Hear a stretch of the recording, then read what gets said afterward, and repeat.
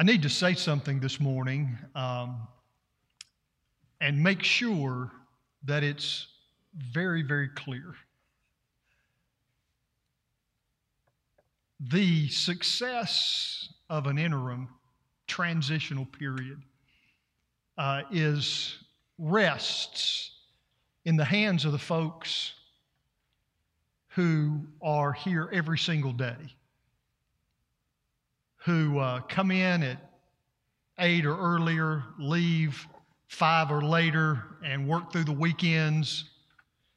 And I'm talking about your ministry staff and all the support staff here that have kept this church flowing, not just going, but flowing throughout these 28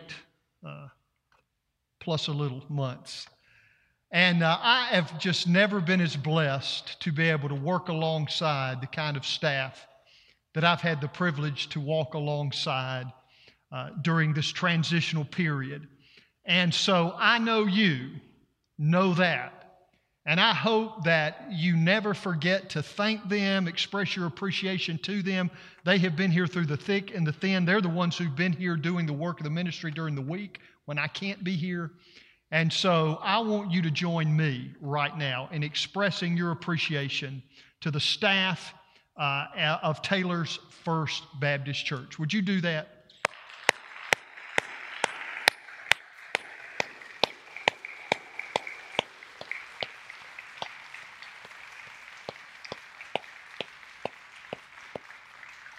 You are so incredibly blessed as a congregation. These folks have become my friends, brothers and sisters in Christ, and I will never forget the journey that we have been able to share together, and we are going to absolutely stay in touch as we move ahead.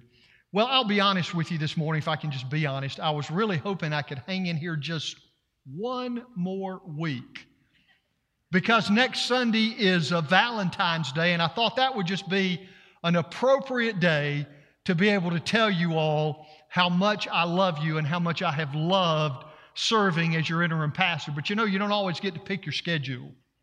And you certainly don't wait for a specific date on the calendar to tell the special people in your life that you love them. So guess what? You're going to get my Valentine message for you today. And if you have your Bibles with you, 1 Corinthians chapter 13 will be our text. And I'm going to read the chapter in its entirety. Now, I'm going to read this morning from the Message, Peterson's Message translation or paraphrase. I don't necessarily use this translation for our own personal Bible study or sermon prep, but there are just some times when Peterson says some things in a certain way that it really impacts you. And I think this is one of those times. So you follow along in your copy of God's Word as I read 1 Corinthians chapter 13. Paul writing says, "If I were to speak with eloquence in earth's many languages and in the heavenly tongues of angels, yet did not express myself with love, my words would be reduced to the hollow sound of nothing more than a clanging cymbal. And if I were to have the gift of prophecy with a profound understanding of God's hidden secrets, and if I possessed unending supernatural knowledge, and if I had the gift of faith that could move mountains, but I have never learned to love, then I am nothing. And if I were to be so generous as to give away everything I own to feed the poor, and to even offer my body to be burned as a martyr, without the pure motive of love, I would gain nothing of value. Love is large and incredibly patient. Love is gentle and consistently kind to all. It refuses to be jealous when blessing comes to someone else. Love does not brag about one's achievements, nor inflate its own importance. Love does not traffic in shame and disrespect, nor selfishly seek its own honor. Love is not easily irritated or quick to take offense. Love joyfully celebrates honesty and finds no delight in what is wrong. Love is a safe place of shelter, for it never stops believing the best of others. Love never takes failure as defeat, for it never gives up. Love never stops loving. It extends beyond the gift of prophecy, which eventually fades away. It is more enduring than tongues, which will one day fall silent. Love remains long after words of knowledge are forgotten. There are only three things that will last forever: faith, hope, and love.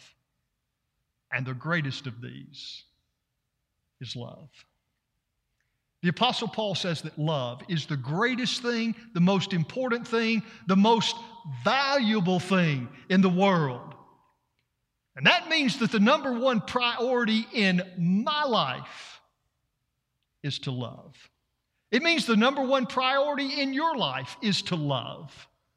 Now, we hear that, but the danger is that we may not really understand what it means. You see, when we talk about love and when the Bible talks about love, I have to tell you, we're not always talking about the same thing. So, what I want to do this morning is begin by asking a very basic question. And let's see if we can answer it together. What is love? What is love, really? You know, this single four-letter word is probably the most overused and misused word in the English language today. I mean, we use the word love for everything. I love pizza. I love my wife. I love football. I love God. We use the same word in every one of those instances, and yet we mean something different in each one. At least I hope we do. Because of this, we've developed some misconceptions about love, and I want to share some of those with you this morning. Here's the first misconception about love. The first misconception about love is that love is a feeling. This emotional something within us. I'm in love, we say, because I've got some feeling in the pit of my stomach. I love this person because when I'm around him, when I'm around her, I feel a certain way. Or I don't love that person because when I'm around him, when I'm around her, I don't feel a certain way. That is not what love is. Love is not a feeling. Now, love can create feelings, but love itself is not something you feel because feelings can change. Real love doesn't. I want you to listen to what Jesus said in Matthew chapter 5, verses 43 and 44. Jesus said, "You've heard that it was said." You've heard, other people say this, you have heard that it was said, love your neighbor and hate your enemy. But I tell you, love your enemies.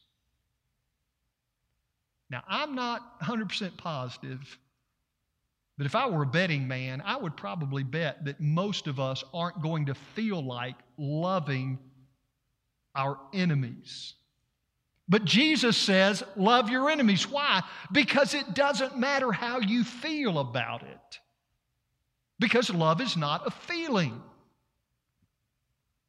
Second misconception about love is that love is somehow uncontrollable.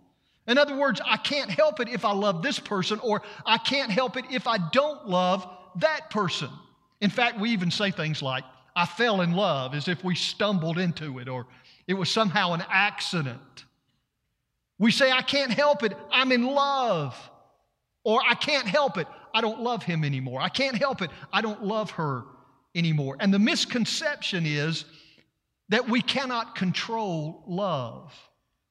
Would you look again at what Jesus said, this time in John chapter 13, verse 34? Jesus said, a new command I give you, love one another. This is a command, Jesus said. Do you realize Jesus would never tell us to do something? He would never give us a command that was beyond our ability, that was beyond our control. Love is not uncontrollable. We can control it. We can love even our enemies. So, if it is not true that love is a feeling, and if it is not true that love is uncontrollable. What is the truth about love? Well, here's what the Bible has to say about love. Number one, the Word of God tells me very clearly that love is a choice. Love's a choice I make. Colossians chapter 3, verse 12, Paul is talking about followers of Christ, and he is describing some of their characteristics, and he says to them, that is you and me, he says, put on compassionate hearts and kindness and humility and meekness and patience. And then in verse 14, he says this, and above all else, put on love, which binds everything together in perfect harmony. Paul says, put on love. It's like getting dressed. Every morning, you've got a choice, right? About what clothing you're going to put on. Well, the Word of God says you also have a choice every day about what kind of attitude you're going to put on. How about that, huh? Put on love. Paul says, above all else. Why does he say put on love? Because love is a choice. It's a choice. Second truth about love is that it is an action. 1 John chapter 3, verse 18 reads, our love should not be just words and talk. It must be true love, which shows itself in action. Do you know what? It is very easy for any of us to say to someone else, I love you. It's not particularly hard to come up with those words. Anybody can say that. But real love isn't just what you say. It's not your words. It's not your talk. It's not something you only verbalize. It is something that you do. John says true love shows itself in action. Now, that's the truth about love. It's not a feeling. It's a choice. It's not uncontrollable. It's something you and I should be putting into action every single day. So when we understand this, it helps us begin putting together a definition, a biblical definition of love. And we need a biblical definition of love so that we will be able to know whether we have this love or whether we don't have this love. Because, listen, the Bible says there is nothing greater, there is nothing more important, there is nothing more critical than love. So let's see if we can come up with a biblical definition of love right now. Now, it helps to know when you open your Bibles and you begin reading through the New Testament, there are at least 3 different words that are translated love. Now, I've listed them for you if you have your message guide in front of you or on your phone. If you're looking at that this morning, 3 different words that are translated love in the New Testament. The first word is the word phileo, which is the most general kind of love that there is. It refers to affection and friendship. In fact, the city of Philadelphia is called the city of brotherly love because that's what phileo means. But that's not the word used in 1 Corinthians chapter 13. There's a second word. It is the word eros, which refers to the romantic kind of love between a man and a woman. This is a more sensual kind of love, but this is not the word found in 1 Corinthians chapter 13. There is a third word. It is the word agape, which describes the highest kind of love. It's the kind of love described in John 3:16 where it says, for God so loved the world that He gave His one and only Son. It's the word John uses in 1 John 4:7 when he says, beloved, let us love one another. And it is the word we find in 1 Corinthians chapter 13 where Paul says the greatest of these is love.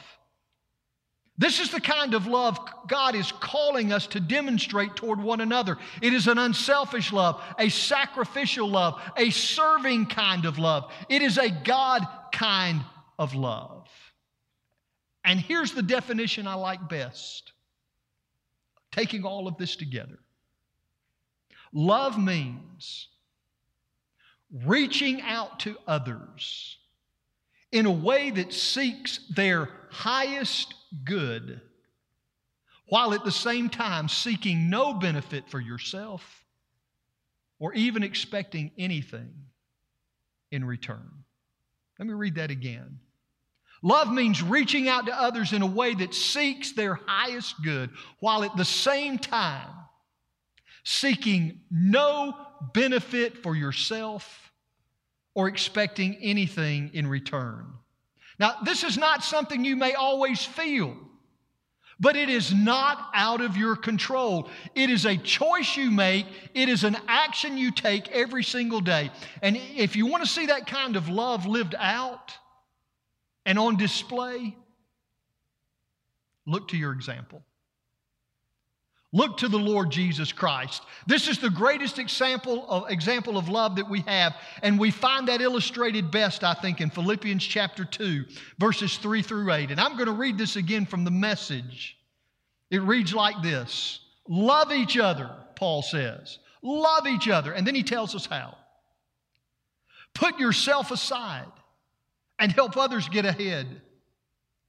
Don't be obsessed with getting your own advantage. Forget yourselves long enough to lend a helping hand to others. Think of yourselves the way Christ Jesus thought of himself.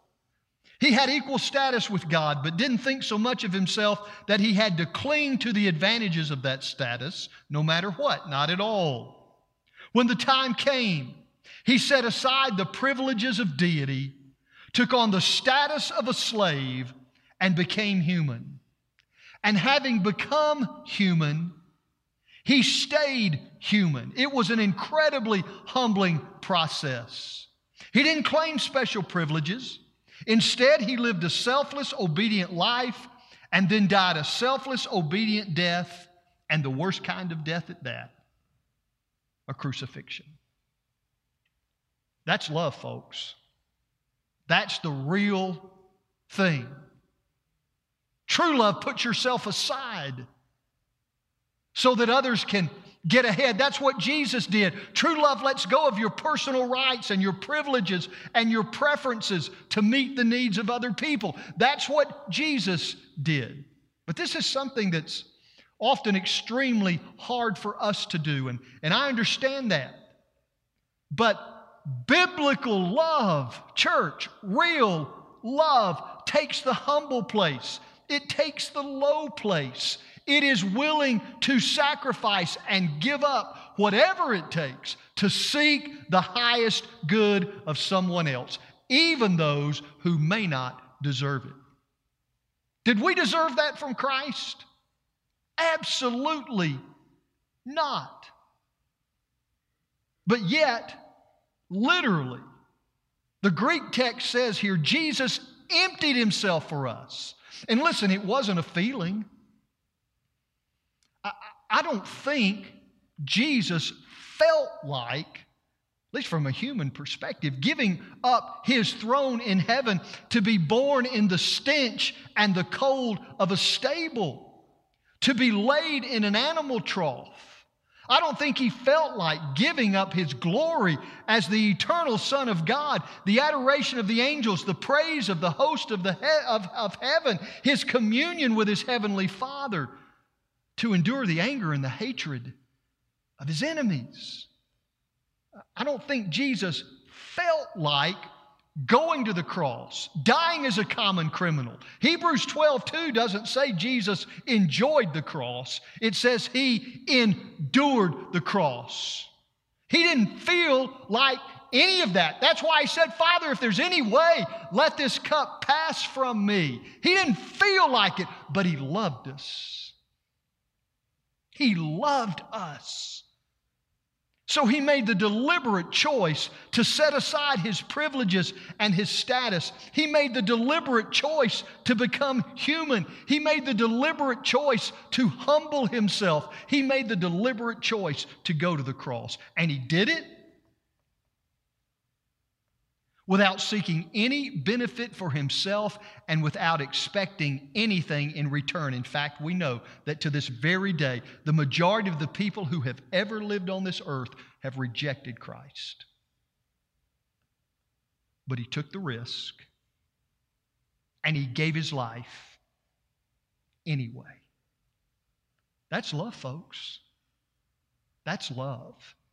Nothing less than that. And this word tells me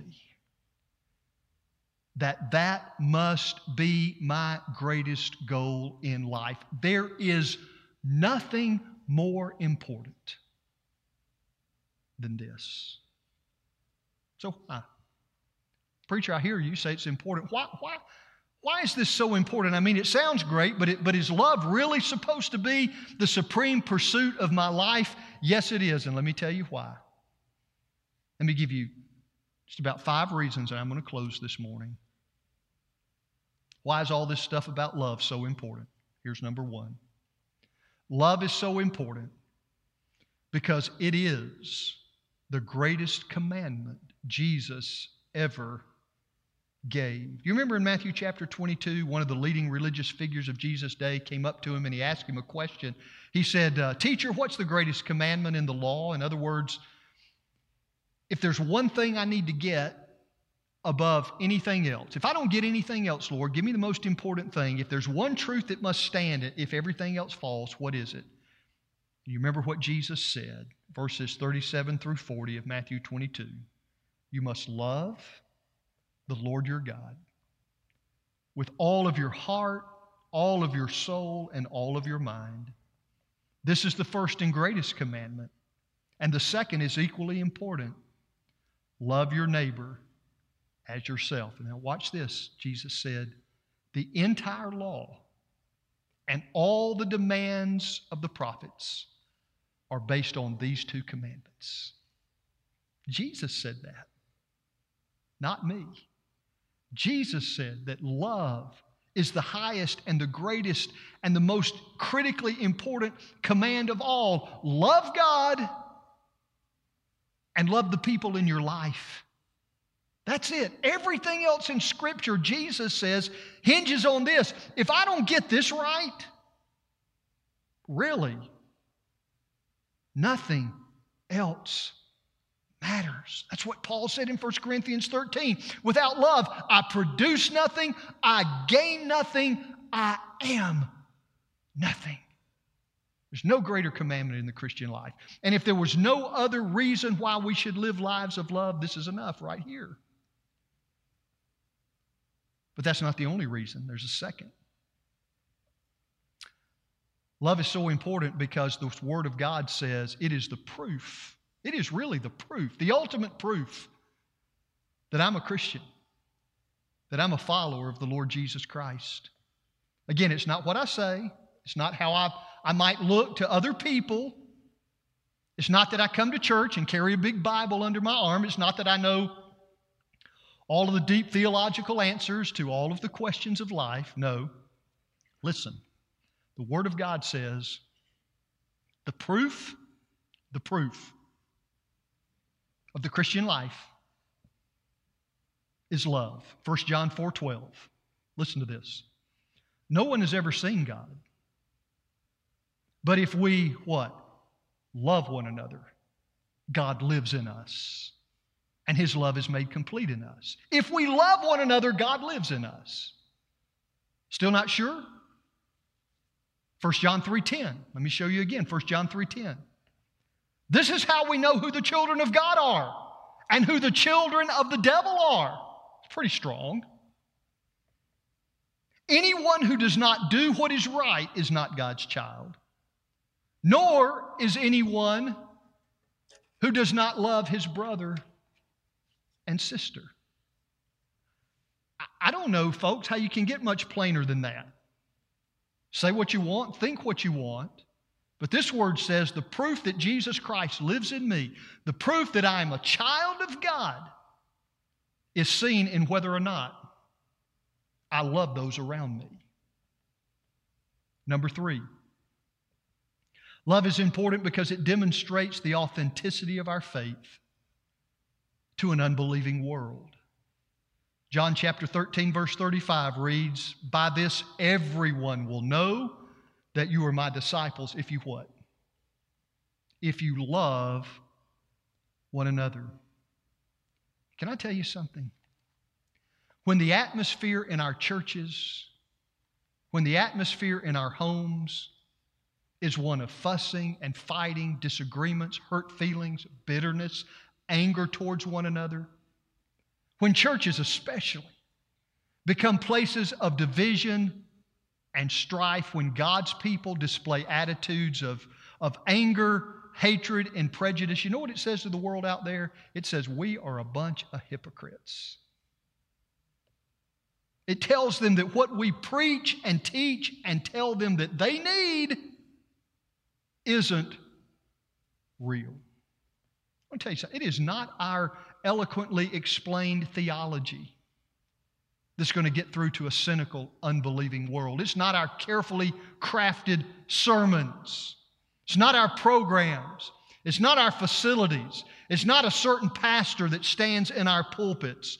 The Word of God says it is our love for one another that will show people that Jesus Christ is real. And I'll tell you what I believe.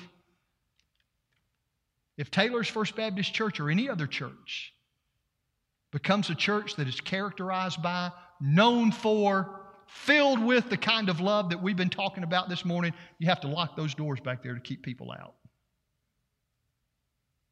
Because the culture out there is dying for something like this. They are dying for something like this. We've got it. We've got it. And we ought to be known for that above all else. Number 4, love is what breaks down relational barriers. 1 Peter 4:8.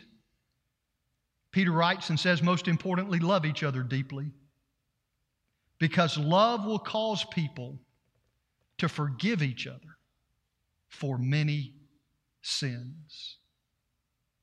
Love will cause us to forgive each other for many sins. You know what?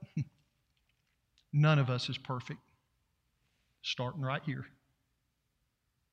None of us is perfect.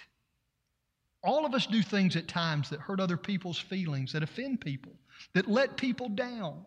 All of us at some time have done something that made someone angry, disappointed someone. When those things happen, relationships can be damaged, they can even be destroyed. You know what the antidote for that is? Love. Love. When you love people deeply, when you're committed to seeking the highest good of someone else, you're not expecting even anything in return or any benefit for yourself. You're just seeking the highest good of others.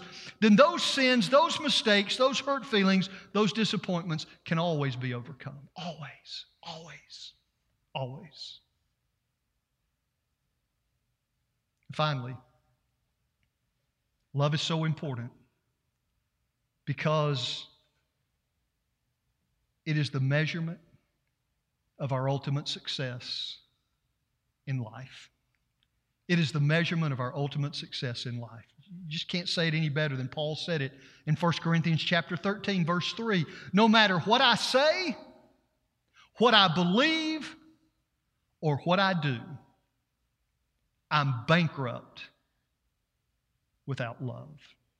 Many translations say, without love, I gain nothing.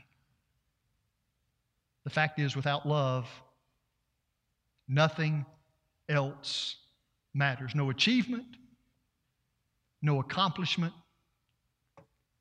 no accolade, nothing else has any value without love. Church, I love you. The most important words I could possibly leave with you. Love God. Love one another. Love a hurting, sin-sick world out there with the love of the Lord. And God will do something in your life and in your relationships. And He will do something in this place that you could not imagine. Pray with me. Heavenly Father, thank you for this journey that we have been blessed to walk together. And now, Father, as a page turns and a new chapter opens before us, I pray, Lord, that above all else, the overriding characteristic of our lives individually and as the people of God here at Taylor's First Baptist Church would be that of love.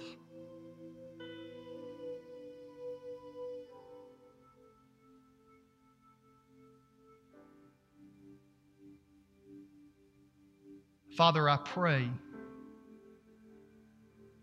that we would be that kind of people and that you would use us to shine the light and the life and the love of the Lord Jesus Christ deeply into our homes, this church, our community, this nation, and among the nations.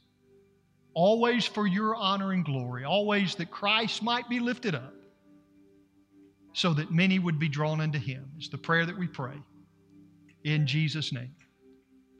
Amen. We're going to sing together this morning, and I don't know how God may have spoken to you today. Maybe there's a particular point, place in your life where you need to inject the kind of love we've been talking about this morning. It's a supernatural kind of thing. It's not something that you can do on your own any more than we can live any part of the Christian life in our own strength. Something God has to do through you, but He says He can and He will. Remember, it's not a feeling. It's a choice you make. It's not uncontrollable. It is an action you take in every area and arena of your life. And it makes all the difference. People out there are dying for this love. Literally, they're dying for this love. Who can you give it to?